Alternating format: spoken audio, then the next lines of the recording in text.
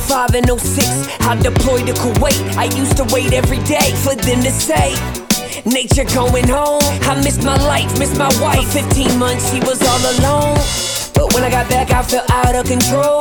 Feeling entitled, I put my life on hold. I keep on drinking, so I'm sinking in a river of liquor. Me and my wife weren't alright, I didn't reconnect with her. I had a business, insurance agent, and rental properties. But is there something bigger than this? I know there's gotta be, so I invested in myself. I started seeing coaches. Life is a camera, I fixed the lens, and now I see in focus. Now my life's unrecognizable from my life just a couple years ago. 17 plus years of marriage, it's never been better than this. And we got 3 kids, that's who I do it for. I'm called to be a leader, I'ma lead the way, cause I'm a firm believer. We can do anything we want. If I said it, then I meant it, I probably already did it. Consider it done. Consider it done. If you need some inspiration, you should play this Championship Leadership Podcast. Nate Bailey. Championship Leadership Podcast. Championship Leadership Podcast with Nate Bailey. Hey, what's up, everybody? Welcome back to the Championship Leadership Podcast. And we got Brandon Krostowski here from Cleveland, Ohio. Thanks, Brandon, for taking some time today. Oh, Nate, it's my pleasure. So I was referred to you from a good friend of mine and a client out in California, and that's how we came across you and reached out to have you on the show. Before we get too deep into you and your story, I do like to ask, the Championship Leadership's the name of the podcast. So what comes to mind for you, or what do you think of when you hear championship leadership? What do I think of? I think of sacrifice. I think of grit. I'll say sacrifice again.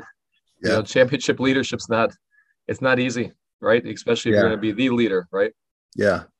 Yeah, absolutely. I like that. It seems to fall in line with what I can tell. You are all about absolutely sacrifice and grit with what you guys got going on with Edwin's Leadership and Restaurant. So maybe you could tell us a little bit more, the listeners that haven't heard of you, like a little bit of your backstory and how that brings you to what you're doing today and what you're up to.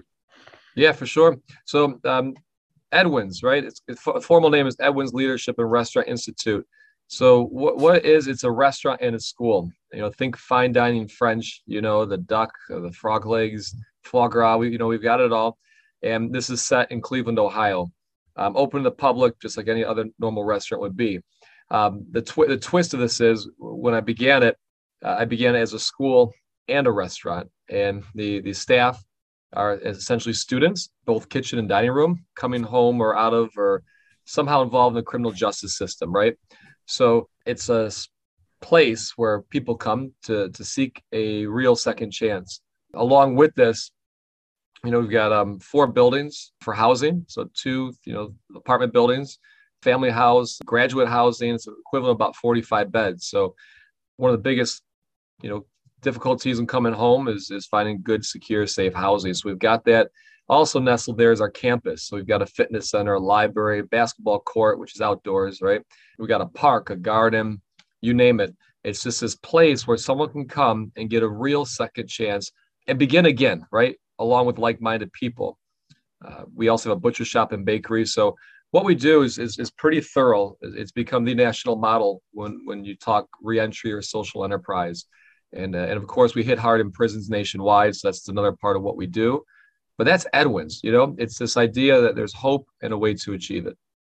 Edwin, where does that name come from? My middle name is Edwin. So Okay. I've always wanted a restaurant called Edwin's. The other half of it is, when I was writing this plan about 18 years ago, I said, well, if I capitalize it all, we could say it's education wins, right? And I get the best of both worlds. So we know what it is, we know what it stands for and where it comes from, but it's a lot of different worlds in those letters. Yeah, absolutely. I was curious because I did see it all capped, and I was thinking it was some kind of an acronym or something. But yeah, thank you for that. What's so I know part of your story is facing a judge, facing potentially 10 years in prison, and I guess in a way getting a second chance. Is that kind of what you looked? And I know you reference, and basically you just got 10 years of your life back, and it seems like you wanted to take full advantage of that, right? Exactly. That's what it is.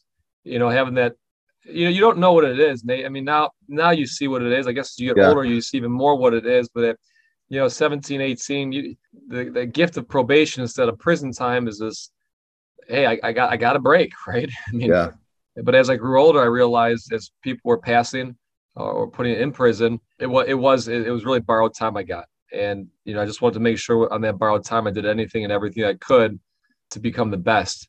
That put me, from New York to Chicago to Paris and just really learning those skills.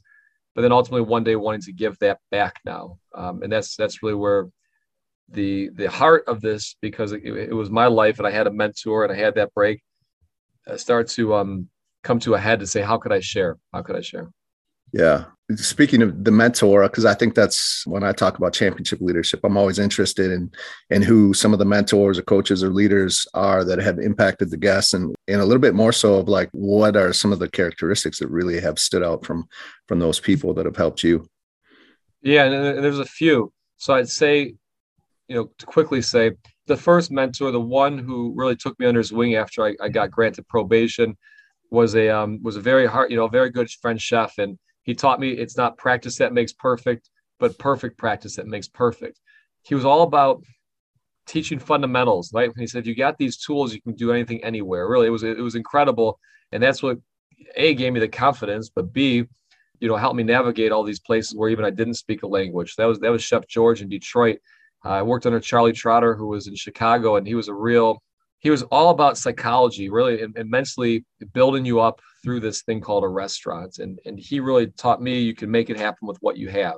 And I mean, you think about the coaches, you think about any coach that has become great, whatever the sport is, and you can really tell their greatness because the people that have gone through their program in some capacity are now doing great things in the same area. And that's Charlie Trotter, man. You look at all the people that came through his kitchen, they're doing something, right? He did something to you mentally that believed you could handle it.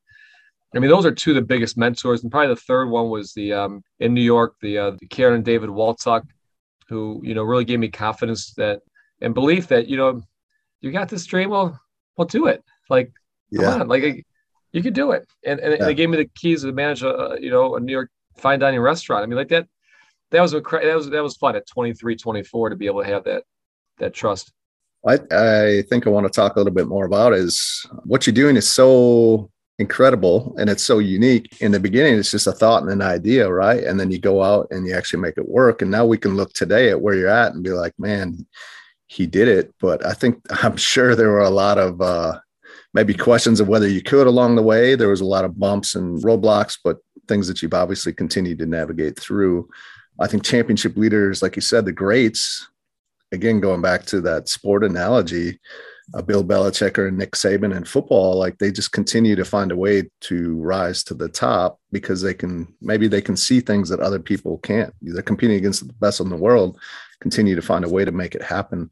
So how did you take this dream, this thought, and this vision and put it into a reality? And, was there anything else out there that you were kind of modeling this after? I haven't heard of anything quite like what you're doing. So curious to hear that too. Yeah. I mean, at the time there wasn't, I mean, like it took a good decade, good solid 10 years to put the plan to the, inception to the opening together. It took some time and there was never a doubt that it was possible, right? I always knew it was possible. It was just navigating life's, challenges, right? And I think you hit it on the head with, a lot of people that continue to get it done at the highest level and always find a way.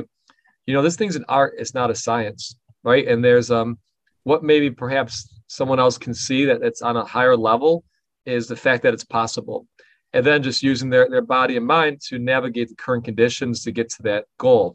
Some people who don't think it's possible, you're navigating, what are you navigating? You're navigating, something that's not going to happen. So I suppose maybe you're not using all your senses and all that you're given to get through that and succeed. But like, I knew it was possible, right? It's just, all right, someone would tell me one thing, I go to the next move. Sooner or later, you just get it done. And, I'll never forget a picture in 6th grade we had to draw was a circle with straight lines. Like if you draw enough straight lines, you can draw a circle, like a perfect circle. Now it's a pain in the ass and kind of stupid, right? But it gave me the thought, like, it doesn't matter. If I ask 500,000 people for $1, I'm going to have enough money to open, right? I was thinking like that. So you got to see that it's possible, and you got to know everything is going to work out. Now just figure out how to get there. Yeah. Why Edwin's leadership? Like, what, because you're fairly young when this came about, right? And I don't know, it's interesting to me because I don't think a lot of people put a big focus on leadership, but where did that emphasis come from to put it actually in the name of what you're doing? That's a good question, man. It's been so long ago that, I just know that leadership is really important. I've seen it even young in my career, like when I wrote the business plan for this, I was 24, but I can tell you from 18 to 24, being in Paris or Southern France or New York or Chicago, there's a constant thread of excellence, right? At this level of restaurants, you're talking the best in the world, and it's leadership, period, point blank. It's leadership. Nothing happens without that strong leader, sacrificing to make sure that the standard is met, making sure that if you don't have what you need to get it done, they're going to figure out a way to help you, figure that out to get it done. The constant presence, the hours, just simply being present. People forget the idea of presence. Great leadership isn't coming in and giving a speech and leaving. It's, it's working with someone in those moments. They see you, and this all adds to the credibility of your message. Yeah, leadership, without leadership, is done. Which is kind of funny now, this many years later. I'll go around consulting, right? People say, hey, it's a great idea, fantastic. And they say, I got all this money and we've got this space. And I say that, look, that's great. I said, who's your leader? Or what's your team of leadership look like? Well, we're searching for that. I said, look, when you find that, you call, okay? All the money, there's so much billions of dollars in the world. They still can't solve all the problems, right? They still can't solve inequality. They still can't solve poverty. It's leadership, and it takes sacrificial leaders. So that's why we underscore that. I really want to put leaders out of here first, and good cooks second, and chefs second, because you can lead in your community, your workplace, your family, and I think you have a lot stronger life. Yeah, I definitely agree with that. I've been saying that a lot lately. It just seems like now almost more than ever. And I don't know if that's true or not, but it feels that way. Like we need more leaders, today than we ever have with everything that's going on, or that's the feel or sense that I have. So I think it's incredible what you guys are doing. What is it seems like your vision continues to expand and grow, just to kind of look at your story from where you started to where you are today, from the restaurant to, you have apartments, you have a butcher shop, you got classes in prisons. And so, what is your vision, grand vision, maybe even in the shorter term, 5 years from now, and more so again, like what's the impact that you want to make from that?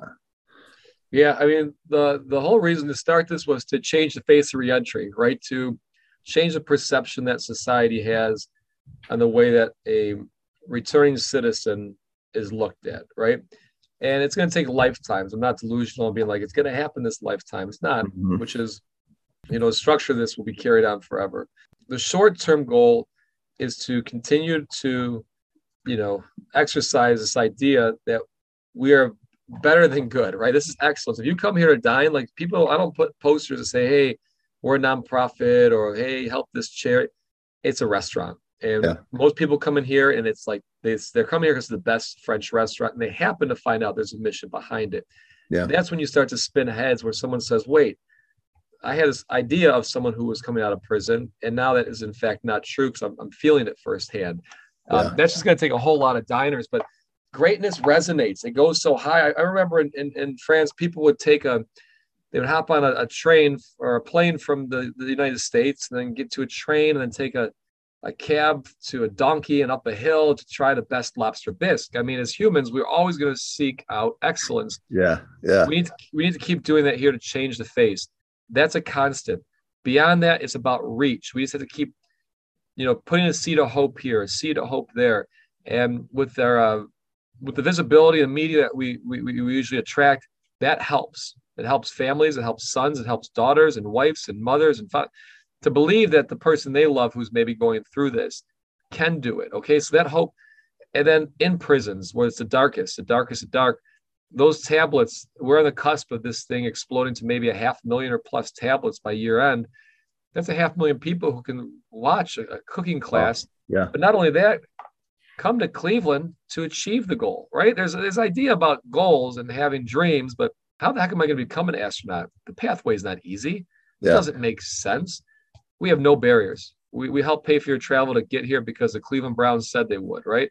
We got community partners who want to see this. We've got staff who are fired up about it. And that's where the vision's going, right? That's where the vision's going. And just, it's a day at a time, right? Yeah, absolutely.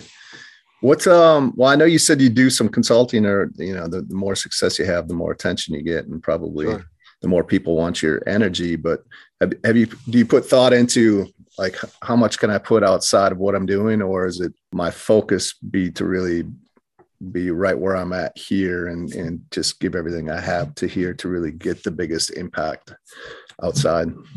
Yeah, it's a little bit of both. It's a little bit of both. It has got to be. I look at everything centralized. So I live 2 blocks from the restaurant. The campus is 2 blocks from the restaurant. So within 90 seconds to 2 minutes, I can get anywhere, anyhow. I can touch the butcher shop, the bakery, come to the restaurant, go to the restaurant across the street. We can get it all touched. I put the kids to bed and get back here. It's all centralized and built so that it's sustainable. It's not like a sprawled out enterprise, right? So that was number one, being able to touch everything and keep that going. But yeah, I don't want another restaurant outside of here. We've opened 2 others to consult with, and people run them. But if you start spreading yourself with other places at a greater distance, it's inevitably going to fail. But helping people achieve their goals, and maybe taking some of our graduates who are trained to help them, run with it. Mm-hmm. These are opportunities we're creating, helping someone do it, and they're running with the ball. Right. So it's got to be a little bit of both. Makes Otherwise, sense. It's not going to work. It's not going to spread. Yeah. What is, and maybe you've already mentioned it, but, I think we all have many of these moments in our life. What's a critical moment, kind of fork in the crossroads for you? I always ask this question because I think, especially nowadays, the past 2 years have been difficult for many. We find ourselves in these moments, and it's always a hard spot for many to decide which way to go. And I think there's a lot of power in hearing others and how they chose in those moments. So obviously you made the decision you did that has you where you are today, but is there a moment you can share what's kind of where that critical moment in your life and how that got you to where you are today? Yeah, absolutely. I mean, so first of all, man, Yogi Berra said it best, dude. When there's a fork in the road, you take it. I like it. Yeah, take the fork in the road. I mean, like, I think it was he summed it up right. There wasn't like these, like Hollywood couldn't cast this and say there's this pivotal moment where it's I have to do it now. And there's this whole, first of all, it's got to do with mindset and where you're at that moment. Right. Yeah. But there was a constant mindset that, I don't know. I feel a lot when I see people, right? That might be one of the gifts that I have is I can feel emotions pretty well. And when you feel disappointment or you feel joy or excitement or love or whatever it may be, I feel that constantly every night with the restaurant, right? And my feeling in 2012, 13, that's when I left. I just left my job and so this is work. Mm-hmm. I just didn't want to die disappointed that I never tried this dream I had in my head. And the more people I would talk to, they may have not said it, but you could feel it that they missed something. They missed out on an opportunity they're going to live with until they're dead. I don't want to be on my deathbed saying, if I would have took that chance, who knows what would have happened. It haunted me. It wouldn't get out of my head. I said, either I'm going to live with this nightmare of not doing it, or I'm going to take the leap and do this damn thing. Now, granted, I had it planned pretty well. I had some momentum. It was like, it doesn't just happen like I wake up and have this feeling and just jump.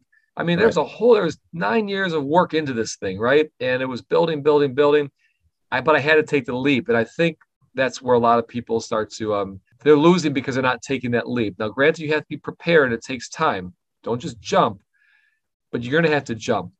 And I tell it to all these young entrepreneurs who will come through or we'll talk, we'll get on the phone, and they'll have a business plan, really nice, very formal. They'll have this team around them that is real and legit. They got a sexy brand and they got it together, incorporate it. They've invested in taking up space in our world with the incorporation. Mm-hmm. It's a reality. but they suck at doing it now. You got to do it now. And it can't be this pristine, pretty, like every, like things laid out. We're so cerebral with this. I started in a prison teaching men with a notebook and a paper. And that was when I started doing it. And I made it vulnerable to the world to say it's going to work or not going to work. And then that built the equipment, and then that built to the program. Then it built into the outside restaurant, which was the vision. But if you don't jump and do it now, that's where it's going to sit forever and ever.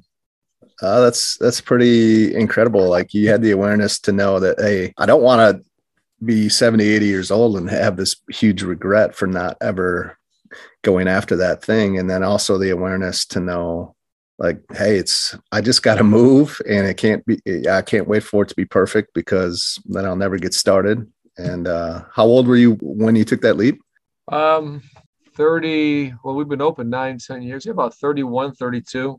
So pretty young, right? I look back to my 30-year-old self. I'm like, man, I thought I had it figured out, but I didn't know anything. I have 45 now. And I'm like, and hopefully I'll continue that mindset. But yeah, that's incredible. As we start to wrap this up, I definitely want to respect your time. I know you're busy. So sure. What is, if there's one or two things outside of what we've already talked about that, if the listeners listening today and were to take and put into action today for themselves, it would help move their life forward, what would that be for them? Well, I think, again, it's mindset, right? So it's mindset and vision, what you're visualizing, and then your approach to get there, right? So you got to have a mindset, say it's, you want to learn a new language. Great. Now you got to visualize yourself in that country, speaking to that, that language. And now let's work backwards on how to get there, and not be afraid to, ask someone, hey, what's the best book? Or then start speaking casually with someone who's a fluent speaker, right? I mean, every day, I guess what I would say is this: the attributes to become a great leader are learned, okay? There's this nature versus nurture debate.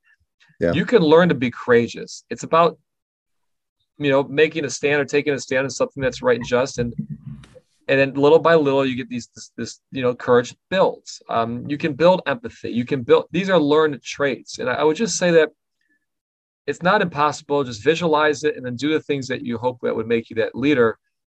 And it can happen. I suppose that's probably the best way to sum it up is you can still learn these things. You're not born with them. You didn't have to be that star quarterback in high school. And it'll all come at different times, and your perspective is special. So cherish wherever you came from. Absolutely. Yeah. Love that. What are a few ways for people to learn more about what you're doing? And I don't know, potentially even to just continue to follow the story and the journey and help out if there's an opportunity to do so. Oh, for sure. That's a great question. Look at the website. Everyone's on the web now. If edwinsrestaurant.org, right? edwinsrestaurant.org will give you all the information. I would encourage you, right? Like, the CBS This Morning clip, that was a good 7-minute piece that captures what we do in and out of prison. There's a documentary called Knife Skills, right? Knife Skills, that went to the Oscars, right? It's a 40-minute short. If you want to watch something powerful that, went to the Academy Awards, it's about the founding of this and the opening of this, that was 2018. You can check it out, right? I mean, there's things that you don't have to even move to understand, right. Just watch it. And then there's two things you can do from there, right? One, you can help us spread our branches, right? We're trying to help as many people nationwide to understand there's a second chance you can take. I'll be in LA and Orange County on Sunday consulting with them. I'll be back in New York on the weekend. It's just about wherever you're at, it can happen. So keep us in mind. Of course, you can always contribute to what we do. But the second thing, the most powerful thing is you can start using your voice to champion second chances. And it all simply is going to the place that you patronize, a dry cleaners, a church, a grocery store, and say, hey, Joe, do you hire people with second chances coming out of prison? And let them speak. And if everyone in the country do that to the business owner, that business owner might say, damn it, I need to start thinking about hiring someone with a second chance. We can make a difference on a daily basis as long as we just use our voice. Yeah, absolutely. I appreciate it. We'll definitely get all that linked up too, so that listening, you can click that in the show notes. Brandon, thank you so much for being here. It really was an incredible conversation. I appreciate it. Thanks, Nate.